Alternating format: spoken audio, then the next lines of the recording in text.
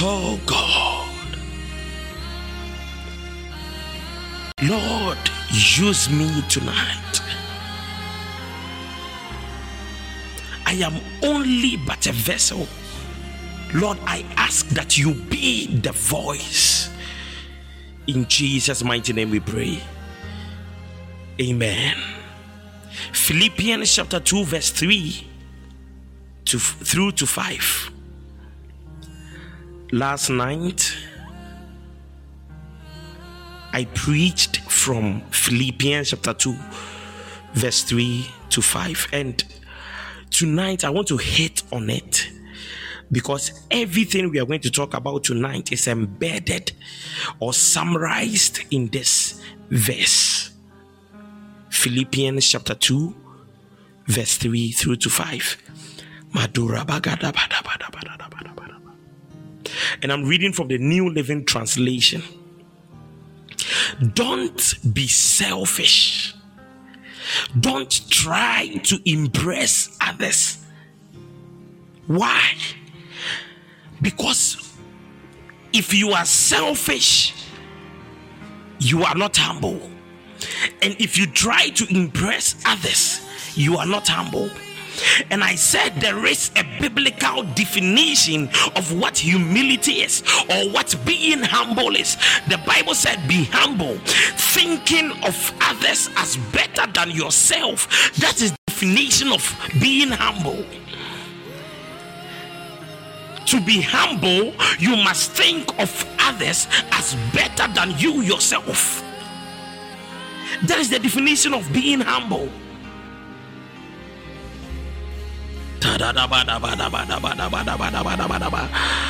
As we prepare to go through the lesson tonight, we ask that the God of heaven shall open the eyes of our understanding and shall help us open our ears and our minds and our hearts in order to receive the spirit of the word.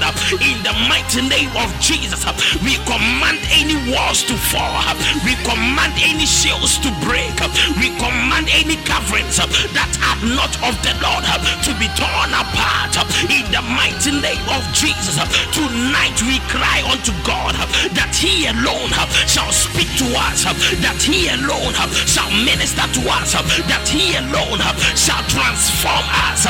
In the mighty name of Jesus, we have come to grow, we have come to change, we have come to be transformed.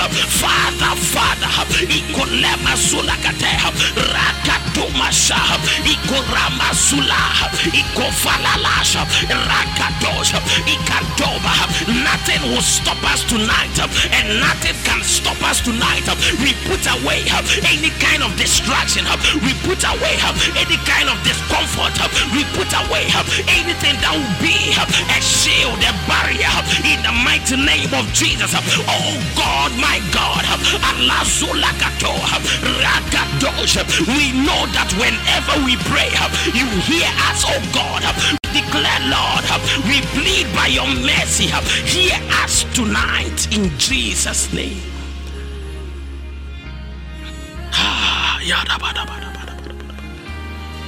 Don't be selfish. Don't try to impress others. Be humble, thinking of others as better than yourself. That is a very difficult thing to do, and yet that is the definition of humility.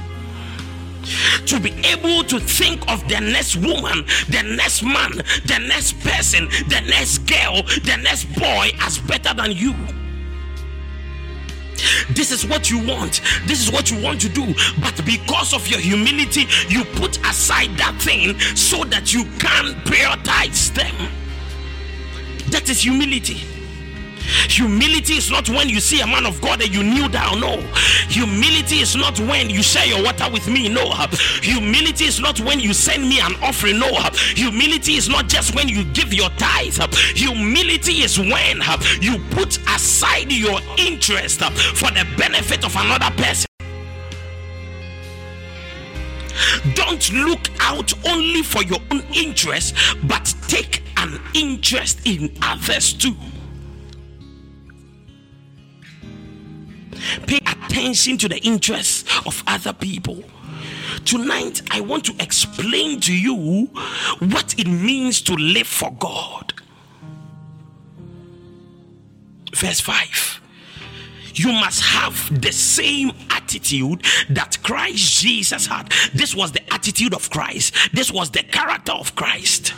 This was the way of life of Jesus Christ.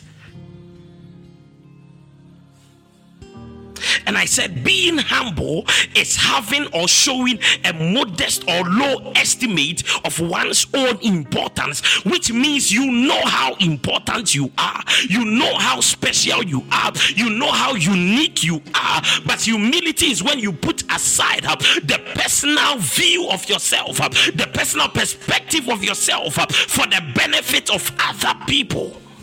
That is humility.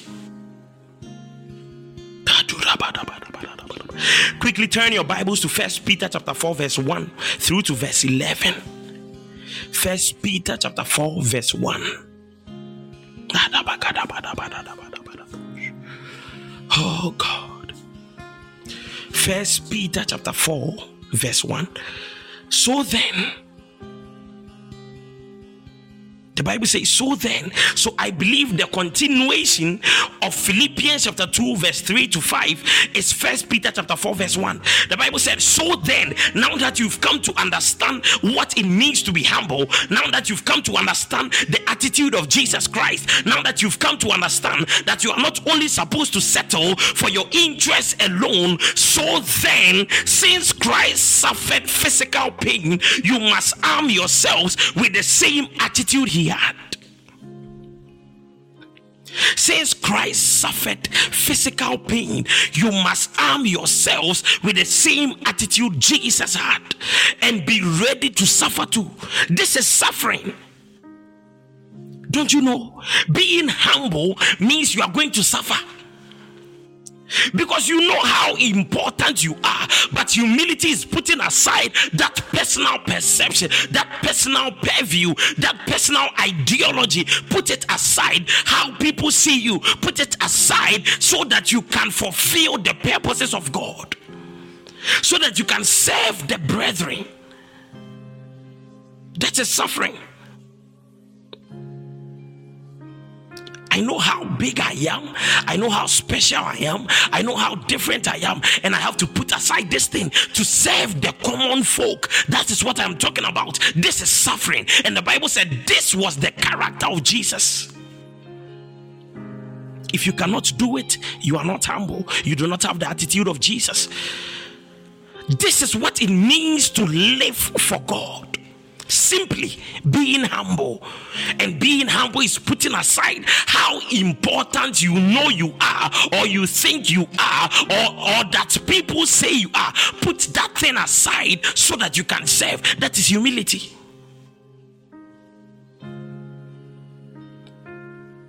If you have suffered physically for Christ, you have finished with sin. Which means that if you are humble, it means you are going to suffer. And if you are humble and you are suffering for Christ because of your humility, the Bible is saying you need to know that you are done with sin. Think about it. Most sins are committed as a result of pride. Most sins are committed. You just think about it. Most sins are committed as a result of pride. Even basic sins like talking to people anyhow, because you are so motivated and you are so keen about your title, your position, and so you use that position to oppress others and talk to them anyhow. Why are you doing this? Because of pride, self-importance. The Bible is saying if you are humble, you are done with sin. Which means that we have the audacity to sin because we are proud. And the devil told Eve, when you eat this fruit, you will become like God. And because the woman wanted to become like God, she said, I will eat it. That is pride. So before Eve ever disobeyed, she already had pride. That is why the Bible said pride goes before a fall. Before you would sin, pride is already lingering somewhere on the inside of you. So the Bible said, if you are humble and if you have suffered physically for Christ, then you have finished with sin. Jesus said the greatest of the law is to love your neighbor as yourself. Think about it. You cannot love your neighbor as yourself until you are humble.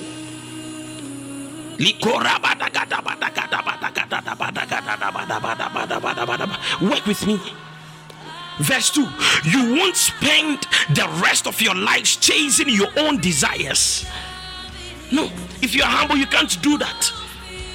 To live for God is to be humble in all you do. The Bible said you will not spend the rest of your lives chasing your own desires. How come you are always chasing your own dreams?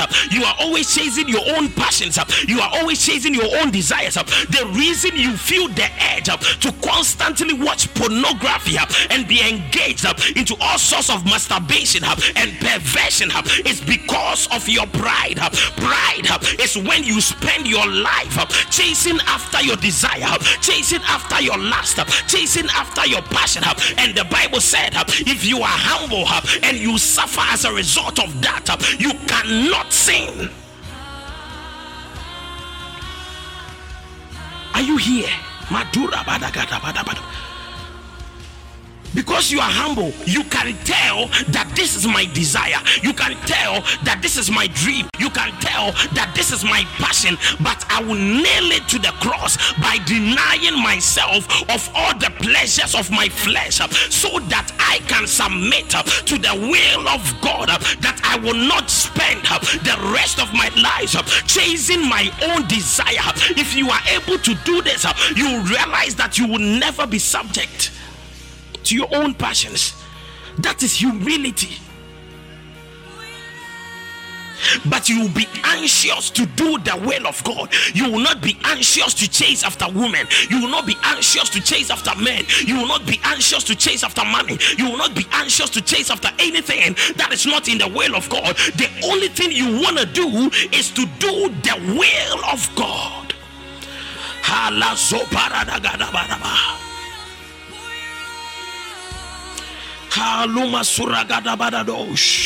Verse 3.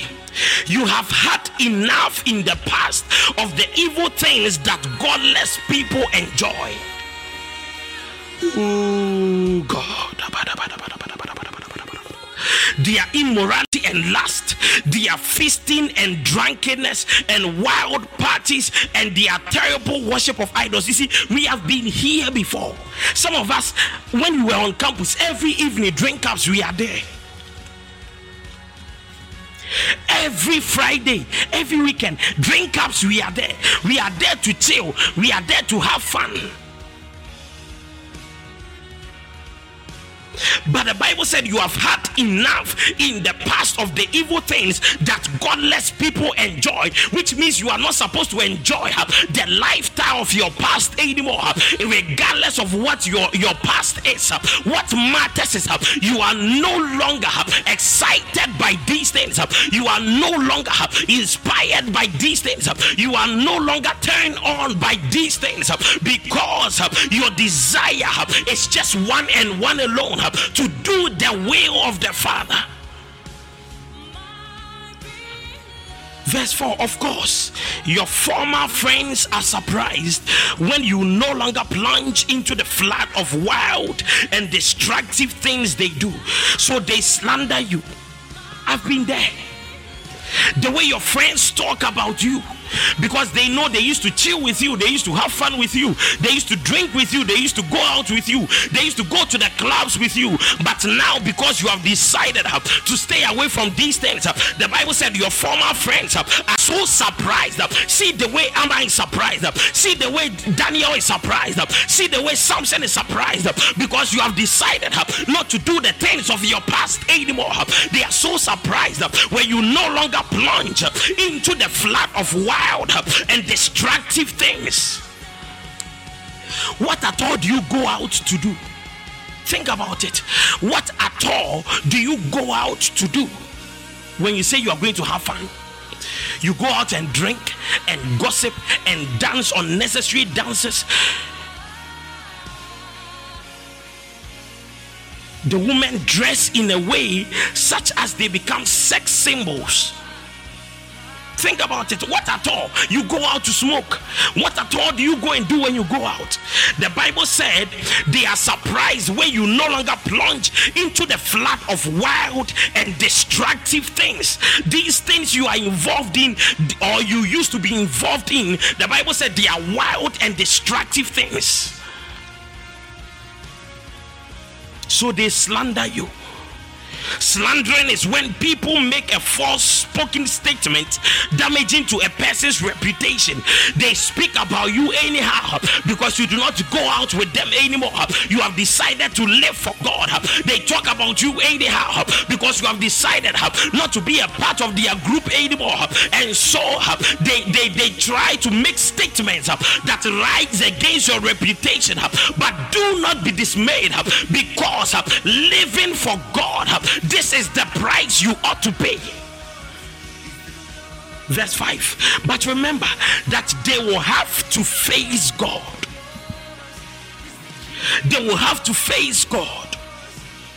Whatever they say about you, whatever they discuss about you, any insults they will rain on you, the Bible said they will have to face God, who stands ready to judge everybody. You need to understand, when people try to take advantage of you or to steal from you or try and take anything from you that is not theirs, you need to know you do not even have to pray. The Bible said, remember that these people will face God and they will stand before he who is ready to judge them. Some things, it is not even about prayer. The bad things people do, you do not even have to pray. The Bible said they will stand before God. And the Bible said they will stand before God. And the Bible said they will stand before God. The Bible said they will stand before God. Whatever thing they will ever lift up against you, because you have decided to live for God, you have decided to stay calm and do the will of God, you have decided not to retaliate and submit to God, do not think they will go scot-free. The Bible said, remember that they will stand before God.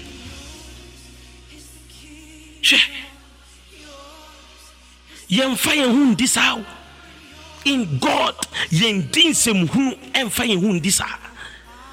there will be consequences for what they have done to you.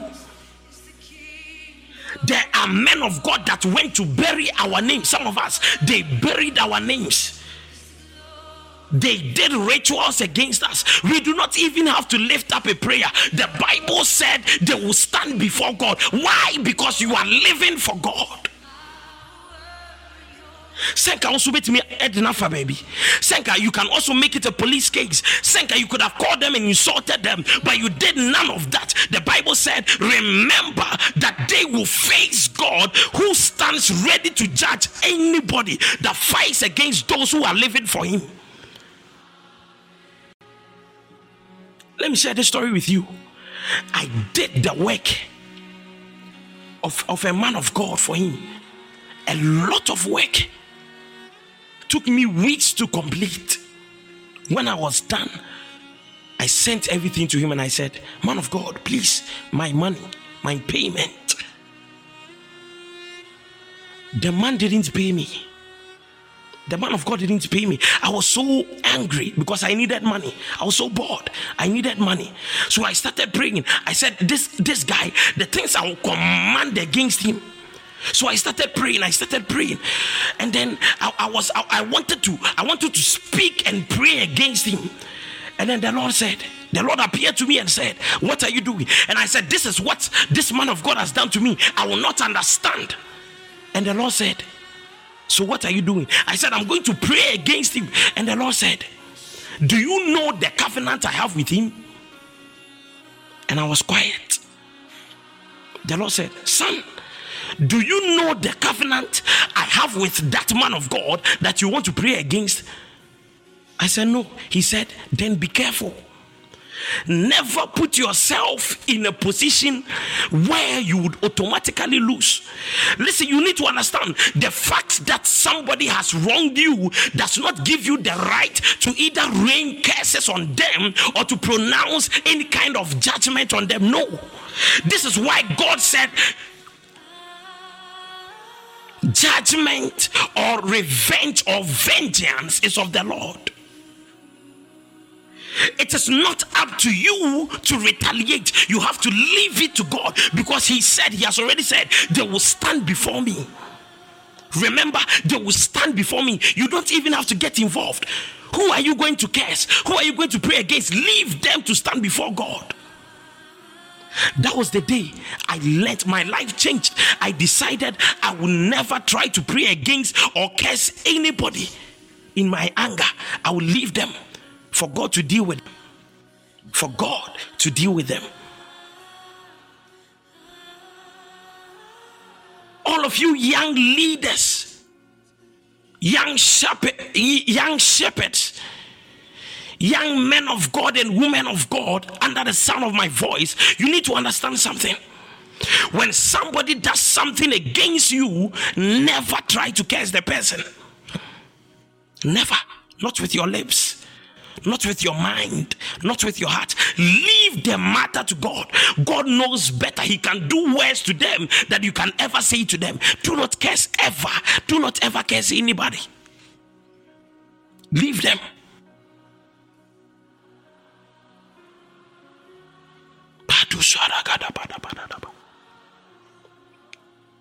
Verse 6. That is why the good news was preached to those who are now dead. Jump to verse 7. The Bible said, the end of the world is coming soon. Therefore, be earnest and disciplined in your prayers. If I go back to the days where I was born, you'd realize that prayer was not a very common thing. Those revivals of prayer were not common. Prayer movements were not common. There were no ministries like Prayer Life, or they were not common in those days. Why? Because the Bible said the end of the world is coming soon. Therefore, be earnest and disciplined. The reason why prayer movements have become that common in this era is because the end is near. Am I speaking to somebody? These days, people pray like something. There is a reason. That is the sign that the end is near. These days, everybody is praying. Everybody is praying. Everybody is praying. When you read the Bible carefully, the Bible said, my house shall be called the house of prayer for all nations. You need to understand, Prayer Life is a nation. You need to understand, Assemblies of God is a nation. You need to understand, Action Chapel International is a nation. Power Chapel is a nation. Every church you ever hear of is a nation. But there is one name for the church of God, and that name is the house of prayer. It doesn't matter whether the church is Methodist. It doesn't matter whether the church is Catholic. It doesn't matter whether the church is Assemblies of God or Prayer Life. The general name for the church of God is called the house of prayer.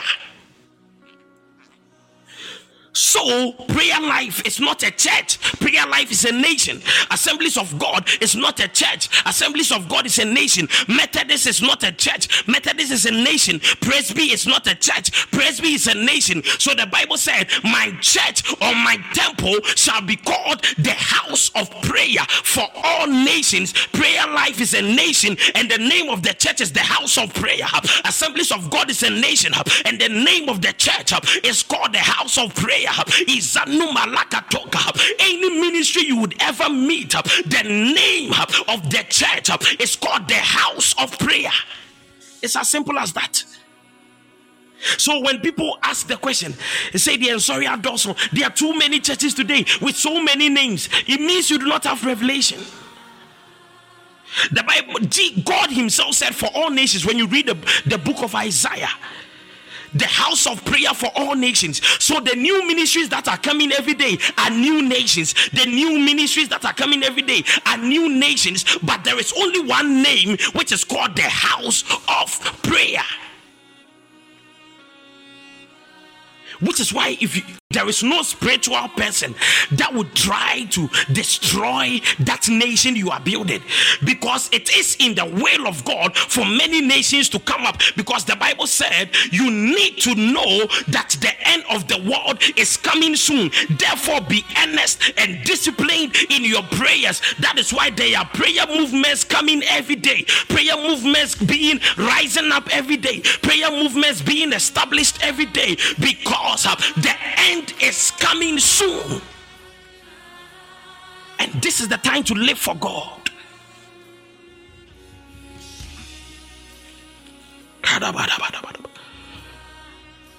To be earnest means resulting from or showing sincere and intense conviction. These days, when we are talking about prayer, people are convicted to prayer. It is not what you say. You don't try and convince people to pray. No, these days people are being convicted from the inside out. People are just looking for places to pray. Why? Because the end is near and they do not even understand why this is happening. Those days when Mopa came, it was so new to everybody. What is this? That a group of believers, a lot of people, thousands, hundreds of people meet just to pray. What kind of movement is this? Everybody was so shocked, but it was the beginning of an announcement that the end is coming soon. So the people ought to be earnest with their prayers. Personal conviction. People are convicted now when it comes to prayer. People are sincere. They show intense conviction. You don't convince them. They know they ought to pray. And anybody who is still not earnest in their prayers, you still do not know what is happening in the world today. Before you realize the church is raptured and you have no idea what is happening. And the Bible said, be disciplined in your prayers. Being disciplined means showing a controlled form of behavior, which means you ought to be able to control your prayer life. That you know that I ought to pray at least this amount of hours in a day, or this amount of minutes in a day, this amount of hours in a year, or in a month, or in a week. You need to be disciplined in your prayer. If you are still not disciplined in your prayer life, you are joking. It is not about praying 20 hours a day. It is about being disciplined. You know that I ought to pray at this time. You know that I ought to pray at that time. You know this is what it takes to live for God.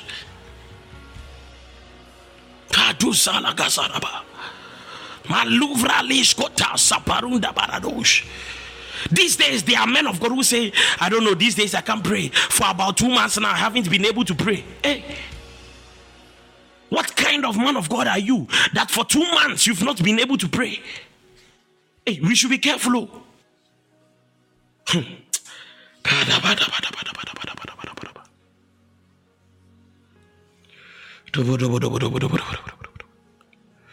My God. Verse 8. Most important of all, continue to show deep love for each other. No matter how earnest you will be when you are praying, how disciplined you are in your prayer, if you still do not have love, your prayer cannot save you. Most important of all, continue to show deep love, not just love, deep love for each other. Support the brethren, support your family, support your friends, support your loved ones, support the brethren. Abba, come on. What kind of people is this? You can pray, you can pray, you can pray. Can you also laugh? Prayer is not enough. These are the end times. You need to also show deep love for each other. The Bible said, because love covers a multitude of sins. Many of you, your sins will be covered as a result of the deep love you show.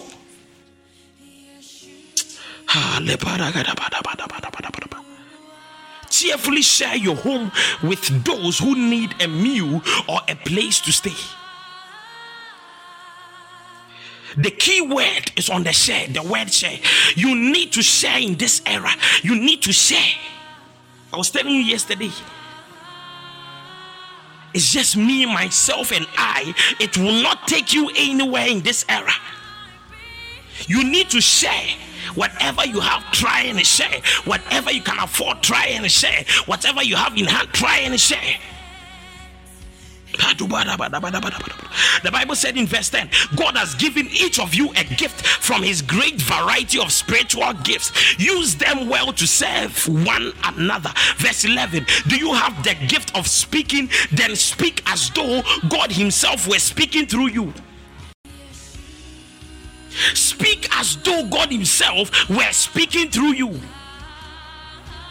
That is why I preach every message like it's my last. I preach every message with such conviction and such tenacity, like I will die tomorrow. If your gift is to speak, you better speak as though God himself is speaking.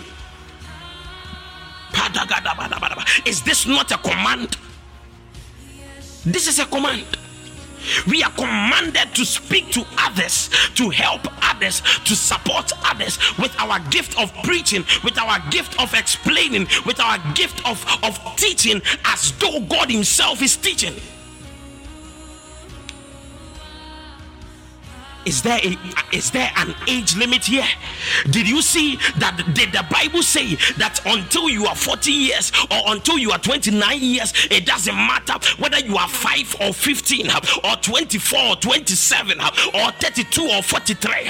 What matters is you are willing to apply your gift in service to God and the brethren. You need to serve with that gift. You need to support with that gift. You need to help with that gift. You need to speak as though God himself is speaking.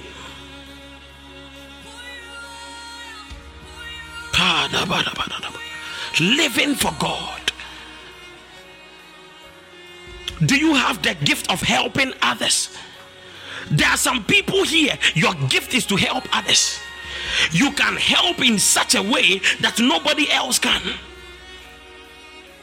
When you see people and you just do not help, you cannot live. That is your gift. You make sure you help others. If it is your gift to help, you make sure you help.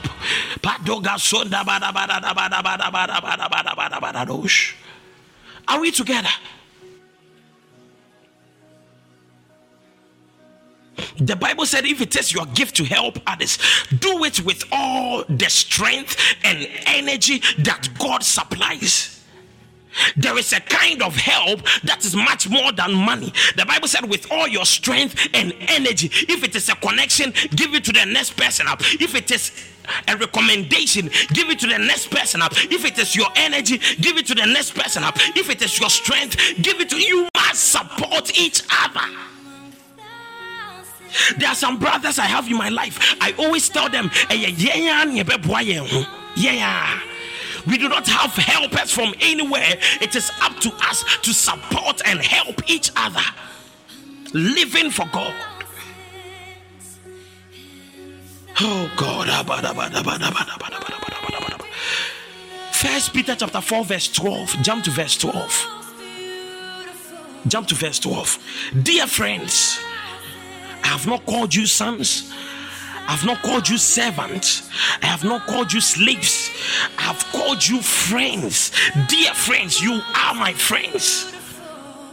I am not speaking to you as a father. I am speaking to you as a friend. Dear friends, don't be surprised at the fiery trials that you are going through as if it is something strange or as if something strange were happening to you.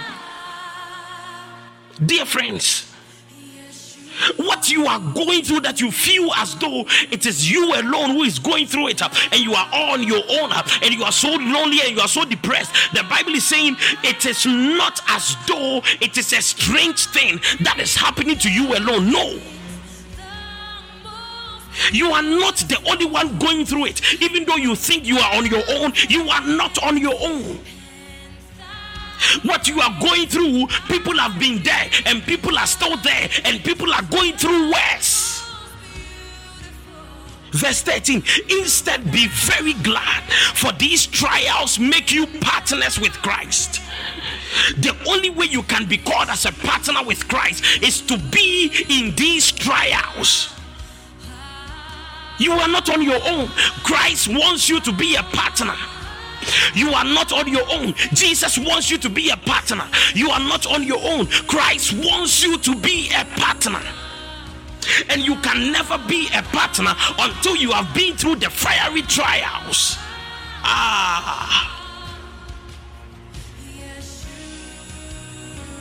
For these trials make you partners with Christ in his suffering, so that you would have the wonderful joy of seeing his glory when it is revealed to all the world. Be glad for your pain. Be glad for your temptation, but never allow yourself to be victimized by it. If you are insulted because you bear the name of Jesus Christ, you will be blessed. They have insulted us on multiple occasions because we have left our jobs to do the work of God, because we have left our career to do the work of God, because we leave our wives to do the work of God. They think we are fools. They think we are lazy. They think we have nothing better to do. But the Bible said when they insult you, if you are insulted because you bear the name of Christ, you will be blessed. Which means the more you insult me for doing the work of God, the more I become blessed. So I must smile at the insult. I must be glad for your insults. I must be glad for the ridicule. I must be glad for whatever I will go through, because the more you insult me, the more blessed I become.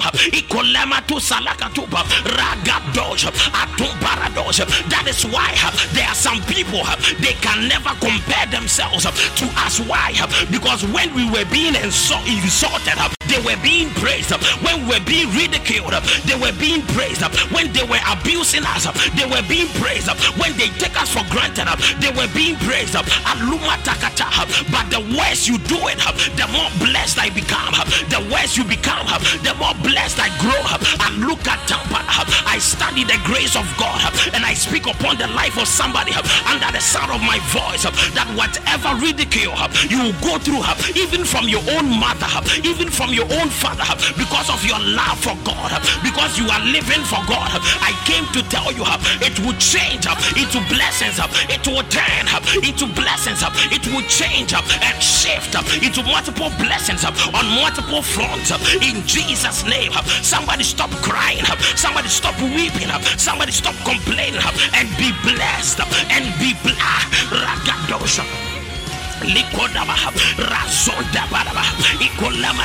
They insult you because you are following prayer life. They insult you because you are following me. Do not lose heart. Keep on going. Keep on going. Keep on growing. I know for a fact. I know for a fact. I know for a fact that the end is greater. The end is better. The end is great news.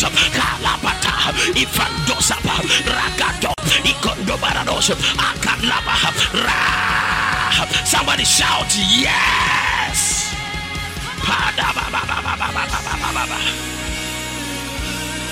Come on.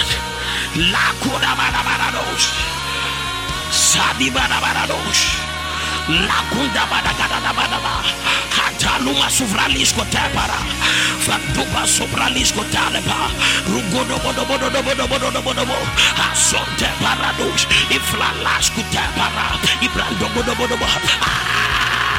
Ikoda badabadaba Ikadaba somebody, if we continue like this, we are not going to close tonight. 1 Peter chapter 4 verse 15, the Bible said, if you suffer, however, it must not be for murder. And I know there are no murderers here. Some of you, even though you do not take lives, you take mandate. Some of you, even though you do not take lives, you take encouragement, you take conviction, you take goodness in people. You do not murder human beings, but you are able to cut dreams short, cut vision short. Come on. You must not suffer because of stealing. You are under the sound of my voice, you steal. Come on, are you living for God? Somebody who is living for God can never steal. Somebody who is living for God can never steal. Why are you stealing? There are too many thieves in the church. There are too many thieves as part of the flock. Stop stealing. The Bible said if you suffer, you must not suffer for stealing, which means that there is a suffering that is attached to stealing. There is a suffering that is attached to murdering. Be careful. You will suffer. That is what the Bible is saying. You will suffer if you steal. You will suffer if you murder. You will suffer if you make trouble. The Bible said you must not suffer for making trouble. You will suffer. There is a suffering that is attached to making trouble. Some of you, wherever you go, you set confusion. You set confusion. When you enter into relationships, you set confusion. There were people in our midst like that. I have sacked all of them. The Bible said someone who stirs up division have nothing to do with them. Sack them. Troublemakers. Troublemakers. The very moment they worm their way into your relationship, trouble. Whenever they worm their way into your ministry, trouble. Whenever they worm their way into your life, trouble. Whenever they worm their way into your spirit life, trouble. Why? Troublemaker.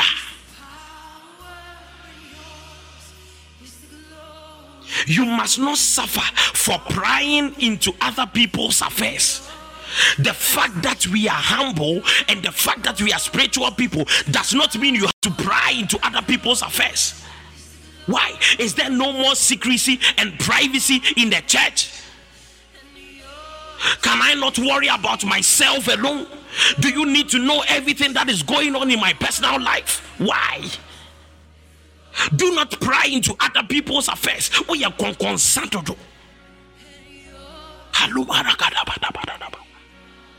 There is a suffering that is attached to people who pry into other people's affairs.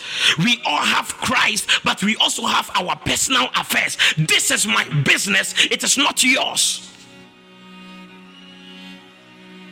Minding your business is a full-time job. Please get employed. Prying into other people's affairs. Minding your business is a full-time job. Get employed. Abba.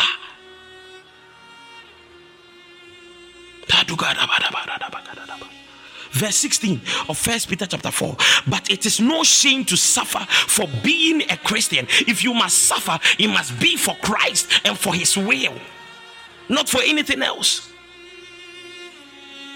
Praise God for the privilege of being called by his name. Verse 17, for the time has come for judgment, and it must begin with God's household. It will begin with God's household. Judgment will begin from the church.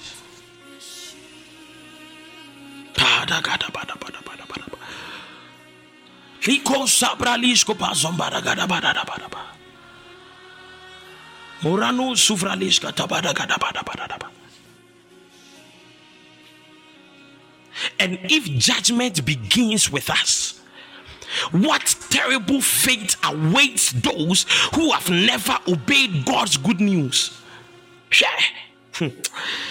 That day will be a sad day. That day will be a sad day. The Bible said those who have never obeyed God's good news. The Bible didn't just say God's word, so that you say it was my pastor who told me. It was not God. The Bible said God's good news. So any good news that a man of God would ever preach to you, that is God's good news. Because no man has good news. No human being has good news. Good news is of God. Good news comes from God. Good news. The Bible said there is nothing good that you didn't receive from God, or there is nothing good you have that you didn't receive from God. So just the fact that I have good news means that I received it from God. And the Bible said, oh, how beautiful are the feet of they that bringeth good news. Why? Because they just walked out of the presence of God carrying his good news. So any good news I would ever preach to you is coming right from the presence of God. So if you are there, you think, oh, this guy, forget him, this guy. You are calling your spiritual father guy.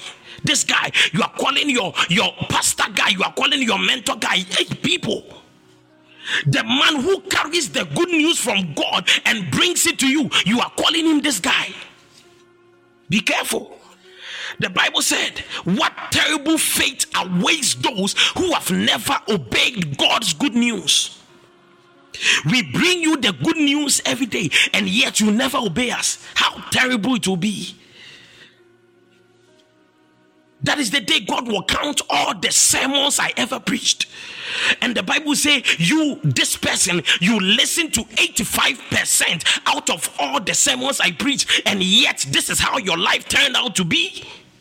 How terrible it will be. How terrible fate awaits those who have never obeyed God's good news. It is not just about receiving the good news, it is also about obeying it. You do not respect anybody, so you do not respect men of God. Anybody who is close to me knows this. Even though I am a man of God, I despise gossiping about men of God, talking about men of God, ridiculing men. I fear. I am a man of God. I fully understand this. Anybody who is close to me knows this. I don't want to be involved.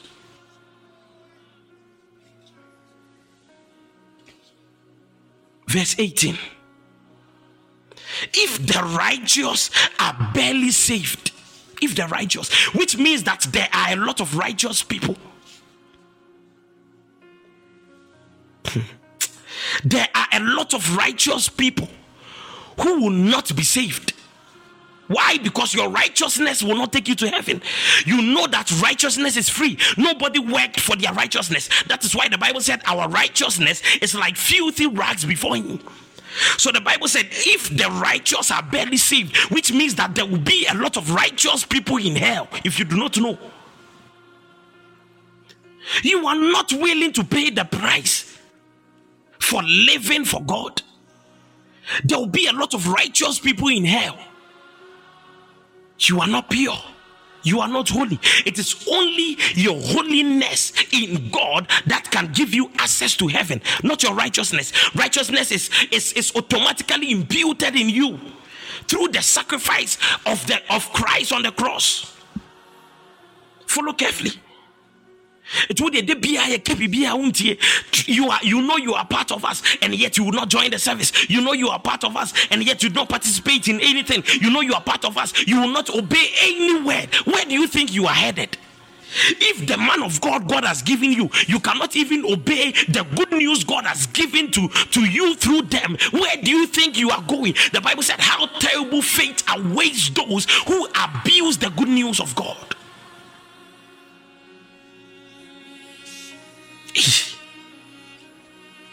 Shepherd's camp that you have willingly registered for, we have to also call you before you join. What is wrong with you?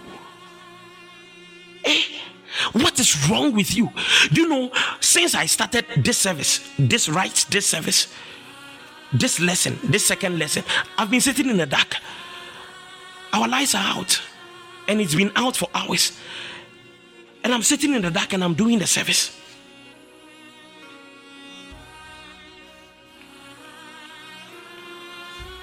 You are not willing to pay the price for the task that has been assigned to you. Where do you think you are going? Oh God.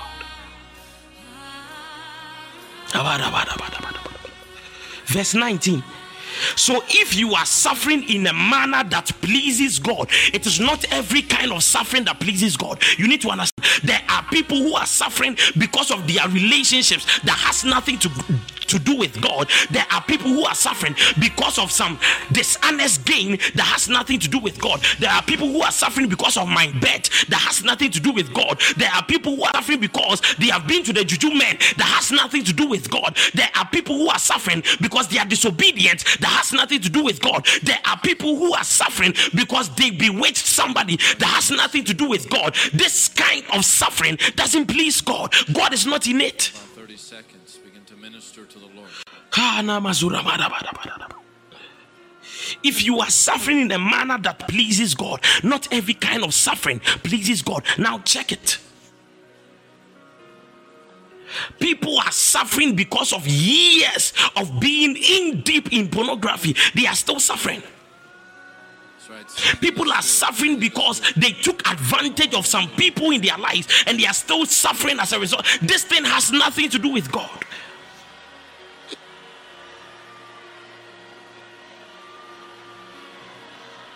I pray for you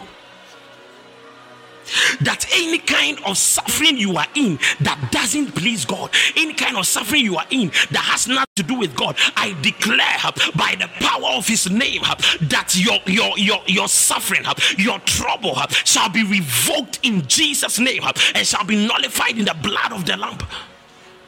People, things must change, don't you think? There are people who join prayer life. 3 weeks, they receive the testimony. 3 weeks, exactly 21 days, they receive the testimony they are looking for, and they leave and never return. You have been part of us for 4 years, 3 years, 5 years. Your life is still the same. What is wrong with you?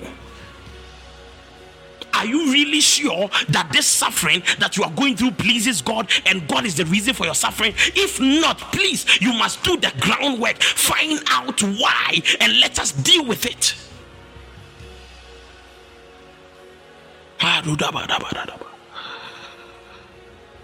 Keep on doing what is right. To keep on doing what is right, you must start doing what is right in the first place. Keep on doing what is right.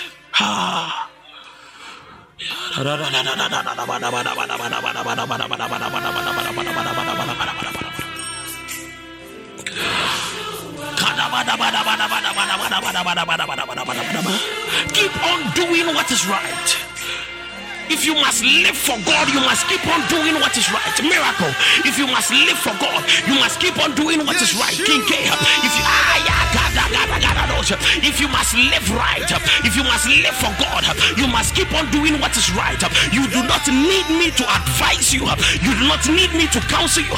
For this is what it takes to live for God. Living for God is a constant sacrifice. Akonta baraba isolama sufla leskata akonta paradosh atuparadosh atupasole ragadaba ikandebaraba.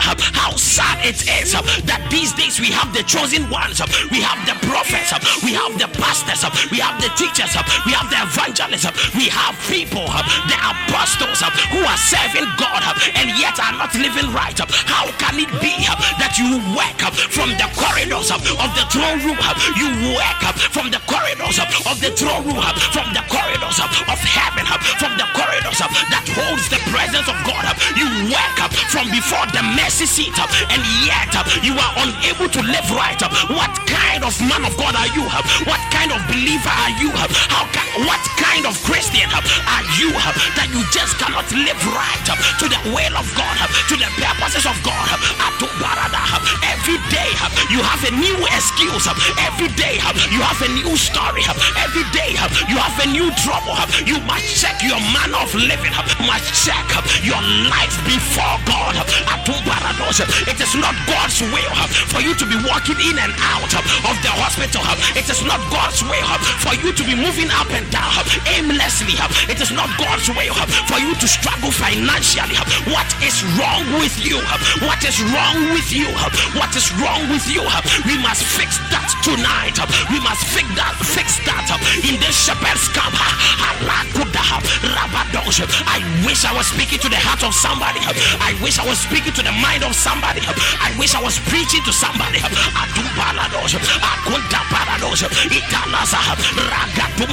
Keep on living right. Keep on living right.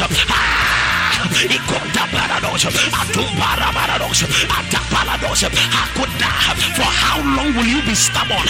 For how long will you be ignorant? For how long will you disobey the good news of God? For how long will you take the prophets for granted? Keep on living right. Keep on living right. This is what it takes to live for God.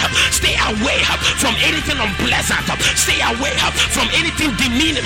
Stay away from anything lustful.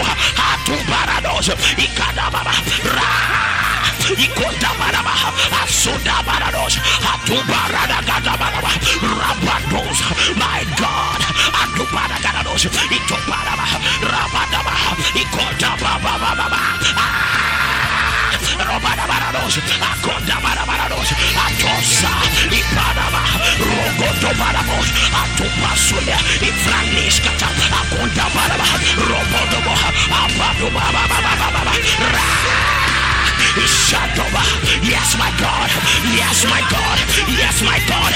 We are calling for people who are willing to live for God. We are calling for people who are living for God. We are calling out new shepherds who are living for God. It doesn't matter where your father's around. It doesn't matter whether your parents are around. It doesn't matter whether your angel is around.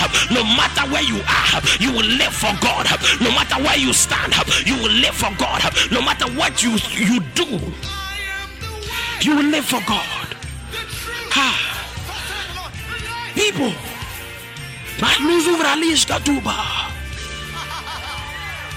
you do not need my watchful eye to live right for God.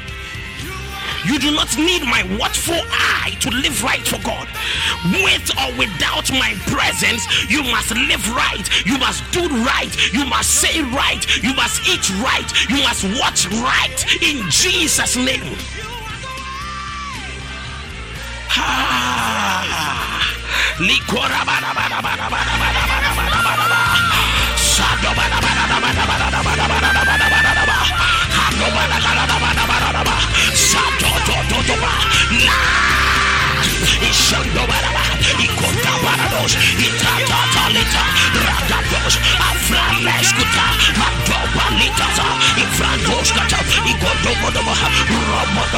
My God, my God,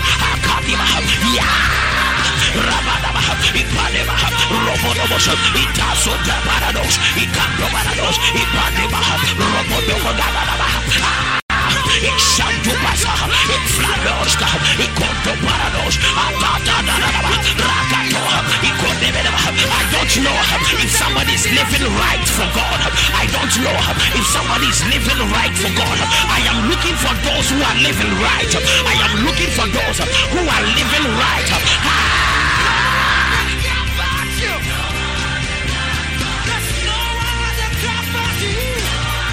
Come on.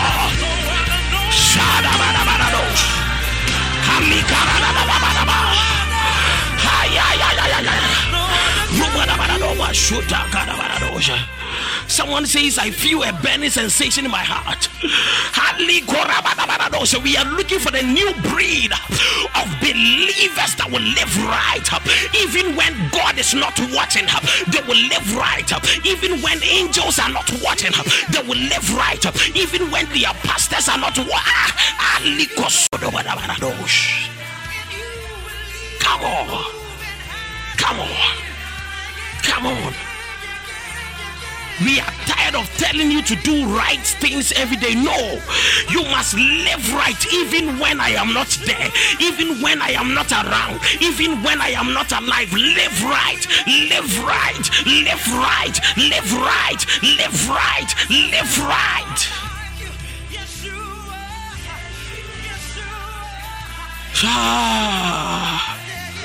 First Peter chapter 5 verse 1. And now a word to you who are elders in the churches, a word to you who are leaders in the churches. I too, I am a leader and a witness to the sufferings of Christ. And I too will share in his glory when he is revealed to the whole world. As a fellow elder, as a fellow leader, as a fellow shepherd, I appeal to you, please listen to me.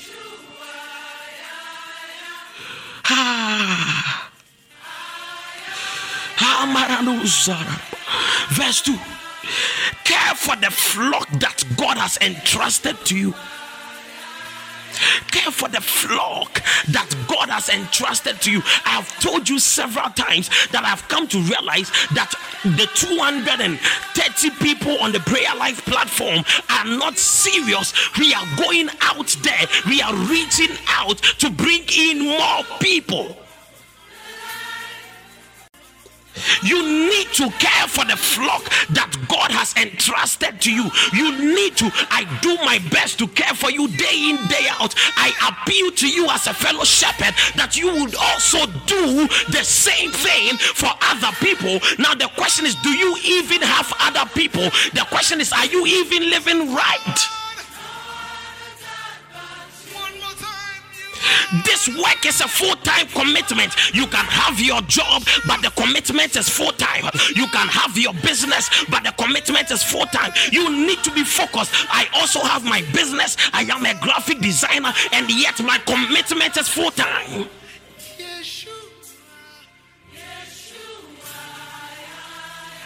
When we ask you to reach out, I appeal to you, fellow shepherds. Please, please, and please again, go out there, bring people.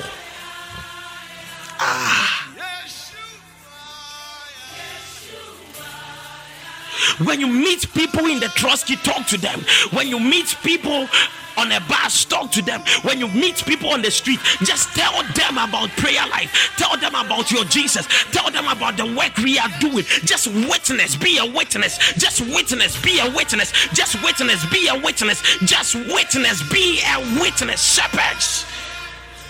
Ooh.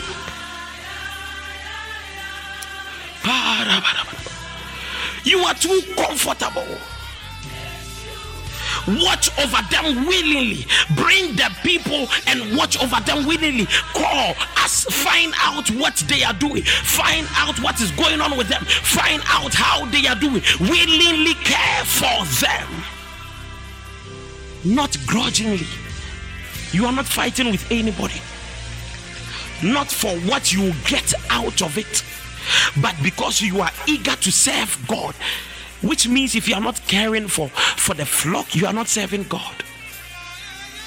I've told you before, worshiping God and serving God are not the same. Many of you are worshippers, but you are not serving God. Because to serve God is to find flock, to find sheep and care for them. That is what it takes to serve God. All God wants is to depopulate the kingdom of hell, which means if you are not winning souls, you are doing nothing in service to God. Guys, shepherds, leaders, pastors, apostles, evangelists, song ministers, please hear me. Go out there and win souls. Go out there, win souls. Go out there, win souls. Go out there and win souls.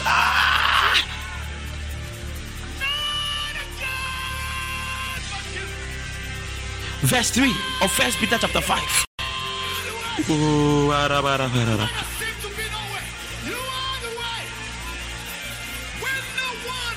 Don't lord it over the people assigned to your care, but lead them by your own good example. Be patient. Talk to people nicely. Evangelize to them. Tell them about what God did for you. Be a witness to them. Tell them about the hard work we are doing. And do not lord it over them.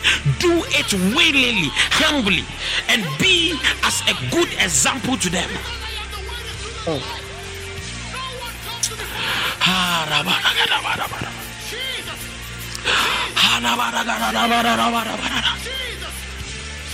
Who is willing to win souls after tonight?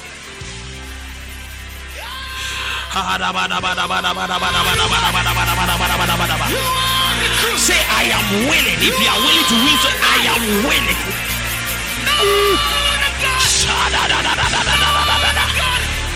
I am willing to win souls. I am willing to win souls. I am willing to win souls. I am willing to win souls. I am willing to.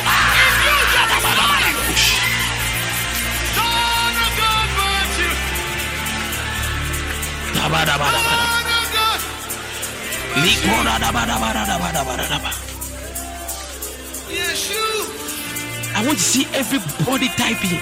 I am willing. This is a vow you are making to God. This is a vow you are making before God. He said, I am willing to win souls, Lord. Use me. I am willing to win souls, Lord. Use me. I am willing to win souls, Lord. Use me, Lord.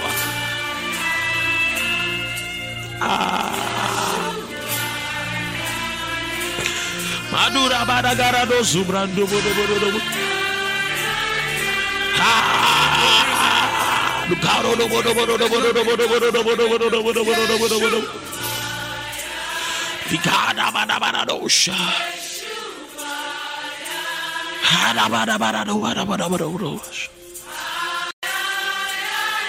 I am willing. I am willing. I am willing.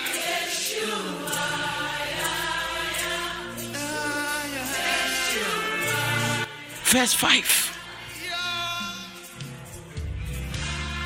In the same way, you who are younger must accept the authority of the elders. Those of you who are younger, you came to meet people in the ministry. You came to meet people who laid hands on you. Forget about the age. Forget about the age difference. Forget about whatever you have been through. Those who are younger, you came to meet people. You came to meet people in the field. The Bible said you must learn to accept authority of the elders. The elders stand for those who stood in the position before you came. And that is so difficult for many people to do, to accept the authority of others. And accepting the authority of others is what we call submission. The Bible said, wives, submit to your husbands. What it simply means is accept the authority of your husbands. Accept the authority of your husbands. Accept the authority of your elders. Accept the authority. This is a decision you are making, that you are going to accept the authority of your pastor, of your prophet, of your father. Can you not do what they are doing? Probably you can do better. Probably you can do more. That is not what the Bible is asking you. The Bible is asking you to accept their authority. Accept the authority of the people who laid hands on you. Accept the authority of the people you came to meet. Accept the authority of the people who stood in that position before you came. Accept their authority. You could be more anointed. You could be more connected. You could be more blessed. What matters is the Bible says accept their authority. Some of you, they listen, you are angry. They listen, you are offended. They listen. Oh, because of time, let me just jump to. Let me just jump to Mark chapter 1 verse 14. Because of time, there are lots of things that I had wanted to share with you, but the Lord wants me to jump to Mark chapter 1 verse 14.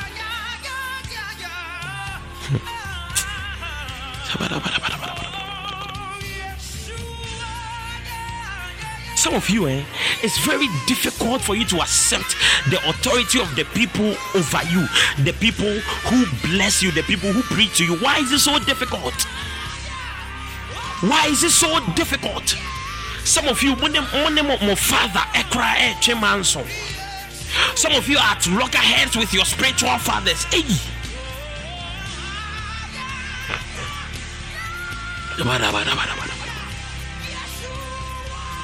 Mark chapter 1 verse 14. Now, after John was put in prison, Jesus came to Galilee preaching the gospel of the kingdom of God. This is John the Baptist we are talking about. And the Bible said, when John the Baptist was arrested, he was arrested in Galilee. And so Jesus came to Galilee and he was preaching the gospel He was preaching the gospel of the kingdom of God. It is very difficult for some of you to accept authority. Jump to the continuation of this scripture. The continuation is in Luke chapter 7 verse 18.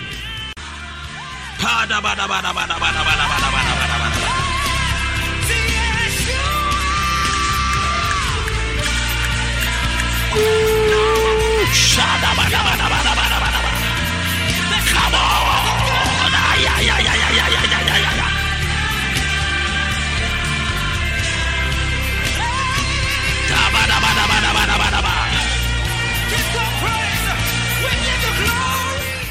Luke chapter 7 verse 18. So Mark chapter 1 verse 14 says, now after John the Baptist was put in prison in Galilee, Jesus also came into Galilee preaching the gospel of the kingdom of God. Luke chapter 7 verse 18, the Bible says, and the disciples of John the Baptist told John about everything Jesus was doing. So John called for two of his disciples. I want to open your eyes to something. That's a who? So when our spiritual father, what is the future for you? When our spiritual father, Enka, just and when you were shinkra, hey people. So some of you, are you not afraid of anything? The person that you yourself, you believe that God has ordained them over you. God has ordained them to be your shepherd. God has ordained them to be an elder over you.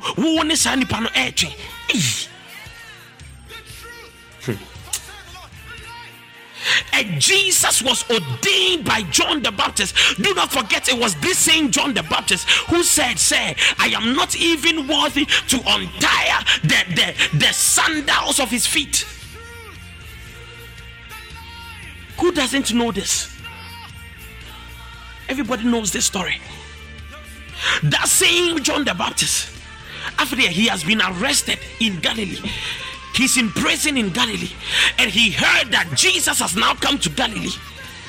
So the Bible said he called two of his sons. Or say, Jesus is now in Galilee. He called two of his sons, and he sent them, verse 19, he sent them to the Lord to ask him, are you the Messiah we have been expecting, or should we keep on looking for another else or someone else? You see, John the Baptist is angry. Some of you are not getting the story. John the Baptist is angry because he has been arrested and put in prison in Galilee, and he heard that Jesus is in Galilee, and he's expecting Jesus to come and visit him in the prison, but Jesus didn't. Are you getting the story now? So now John the Baptist is angry. So he has sent two of his sons. Go and ask him, is he the Messiah, or should we look for another person? John the Baptist, any years sooner, he said, I am not even fit to untie his legs. That same John the Baptist is now contending with Jesus. You didn't come looking for me. Some of you are fighting with your pastors, with your spiritual fathers, because your wedding, they didn't come. Your mother's funeral, they didn't come. Your father's funeral, they didn't come. Because of an event, they didn't come. Jesus did the same thing. When John the Baptist was put in prison, he didn't go. He came preaching. That is why he couldn't go. He was busy doing the work of God, so he couldn't go and visit. Now John the Baptist is angry. You said, after I baptized him, John the Baptist said, I heard and I saw that the heavens were opened, and I saw the Spirit of the Lord descend like a dove upon his head, and I heard a voice that said, hear my son, for he is my only begotten son. When he speaks, listen to him. John the Baptist, same way. Just some months later, you are angry with that same Jesus, because when you were put in prison, he didn't come and visit you. Are you getting the story now? Are you getting the story now? John the Baptist is angry.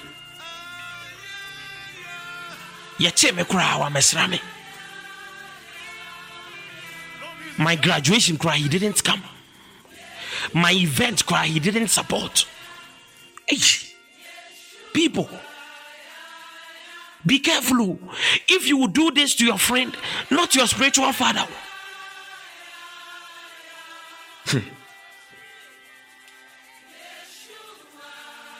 Verse 20, the Bible said, John's 2 disciples found Jesus and said to him, John the Baptist sent us to ask, are you the Messiah? Now, John the Baptist is questioning the authority of Jesus because when he was in prison, Jesus didn't come and visit him.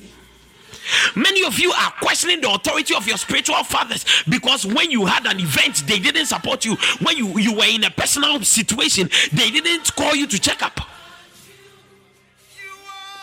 They are your spiritual fathers. They are not fathers of your event. They are not event fathers. No.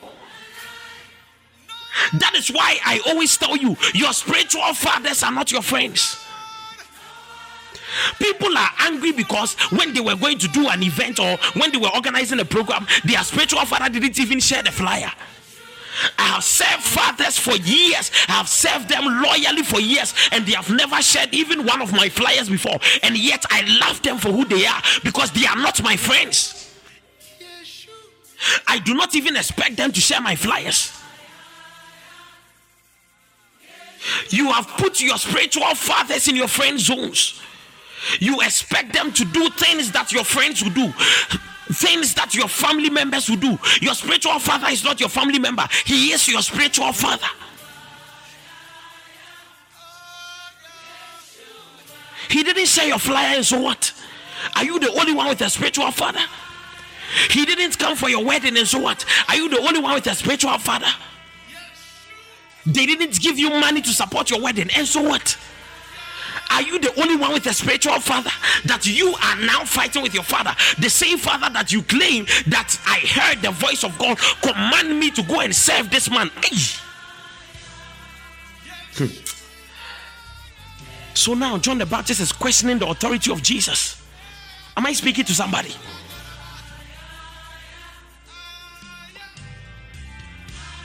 Those of you on prayer life, even those of you on prayer life, how many people even came for my wedding? How many people? Ask my son Paul. How many people that have laid my life, I've laid down my life for the people of prayer life. I have been building some of you up for years, and even my wedding, they didn't show up. Even me, that I am the father, I am not offended. You are angry because your father didn't call you when you were sick. Hey, please be careful.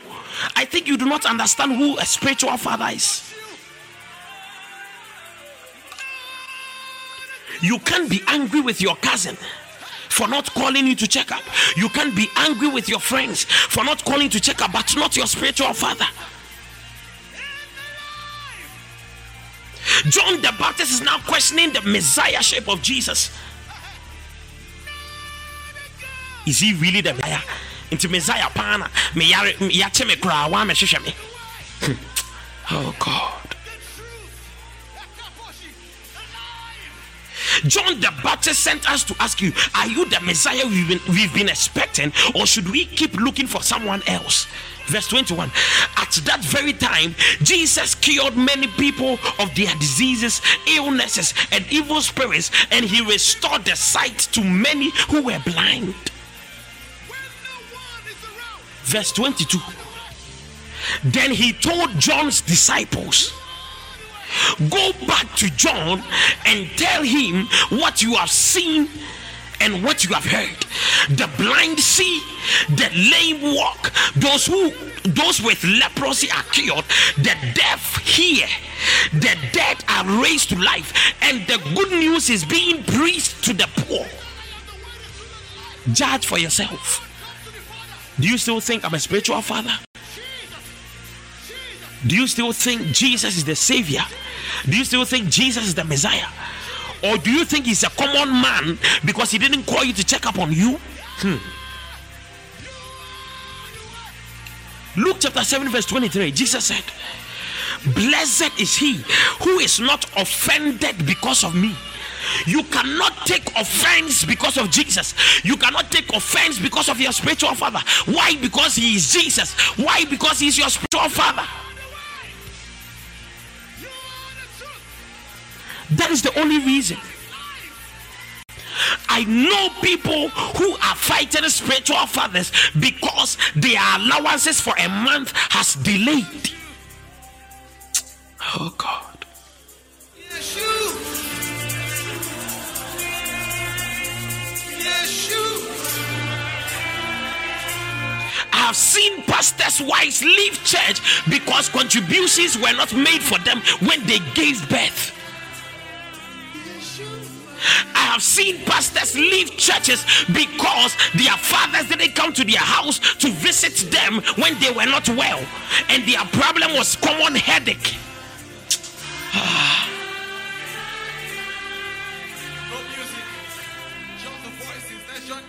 How many times did you see Jesus visiting the sick? The Bible said Jesus healed the sick. How many times did Jesus visit the sick? They are your spiritual fathers, not your friends. I am your spiritual father, not your friend. This is the hard truth that you need to hear. Living for God is something different. You are living for God. You are not living for relationship. You are not living for friendship. You are living for God. This is the price you need to pay. Your spiritual father is not your friend.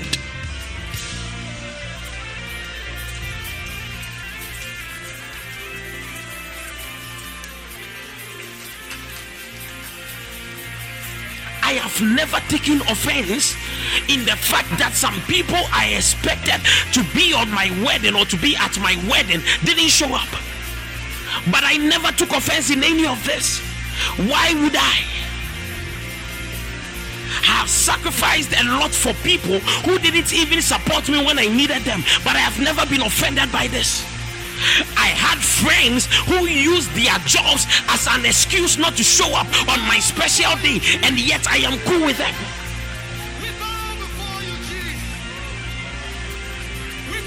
This is the price you need to pay for living for God. Ladies and gentlemen, blessed is he who is not offended because of Jesus. Blessed is he who is not offended because of their spiritual father. You are misbehaving. Your spiritual father corrects you and you are angry. Offenses. What you are doing is not right. Your spiritual father corrects you, you are angry. Your spiritual father mentions your name without your title and you are angry. I have seen pastors leave church because their spiritual fathers mention their names without their titles. Hey.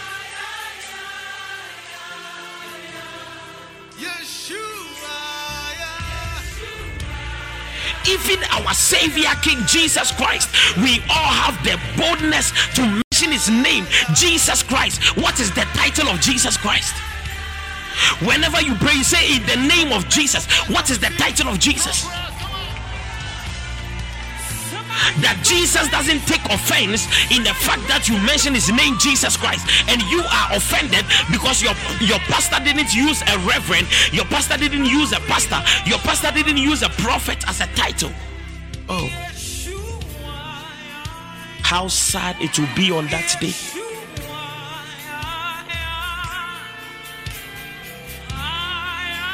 Blessed is he who is not offended because of me. Blessed is he who is not offended because of me. Blessed is he who is not offended because of me. If you must live for God, you must not carry offenses. John the Baptist is offended because Jesus didn't visit him in the prison.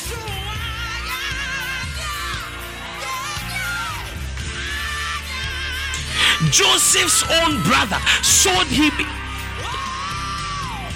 into slavery and he was never offended. Blessed is he who is not offended because of me. Ladies and gentlemen, this is what it takes to live for God. You need to understand that a new breed of people is coming who will not be offended by the way their spiritual fathers speak to them. They will not be offended by the way their leaders speak to them. They will not be offended because of the way they are treated. They are a different kind of people. They are a different kind of breed. They do not take offense. They do not take offense. They are not John the Baptist. Blessed are they who are not offended because of me. Because of me. Because of me. Allah could be that kind. Be that kind. Be that kind. Yes, my God.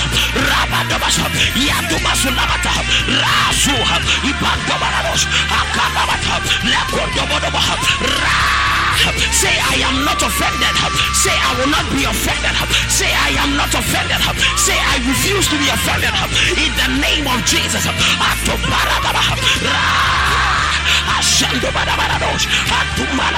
Yes, my God. Yeah.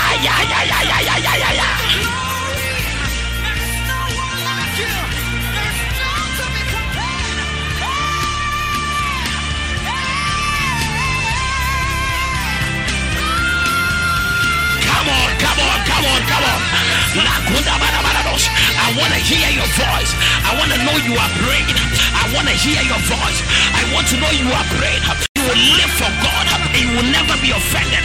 You will live for God and you will never be offended. You will live for God. Refuse to be offended. Live for God. Refuse to be offended. Live for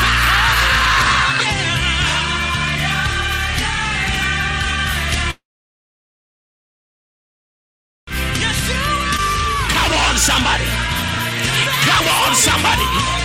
Come on, somebody. La kodaba sulama takada baradosh. Rama duzala bagada baradosh. Shout Jesus 3 times. My father, Apostle Cosby J, said something.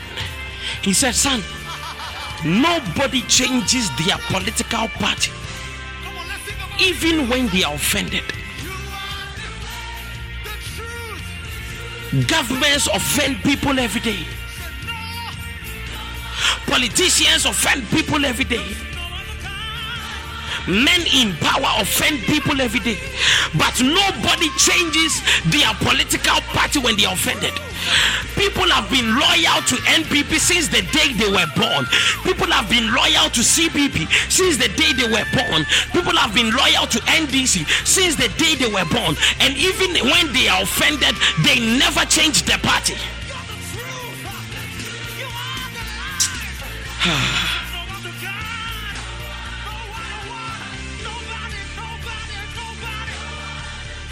But unfortunately, people always leave church when they are offended. They leave our ministry when they are offended. They leave the team when they are offended. They leave the shepherds when they are offended. They leave the church when they are offended. They leave the group when they are offended. What is wrong with us?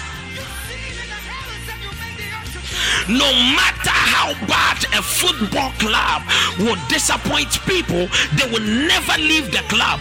But let their man of God miss their outdooring. Let their man of God miss their wedding. Let their man of God miss an event. They are done with that man. They are done with their church. How many times has Chelsea disappointed you? How many times has Manchester United betrayed you? But you are still committed to the club. You are still committed to the club. Even though you get nothing out of that commitment, you are still committed. There is something wrong with us. There is something wrong with us. In the voice of Kofi Odro.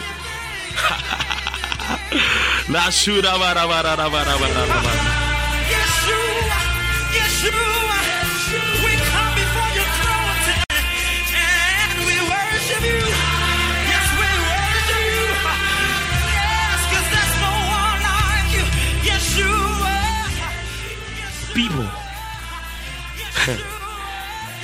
are we kidding?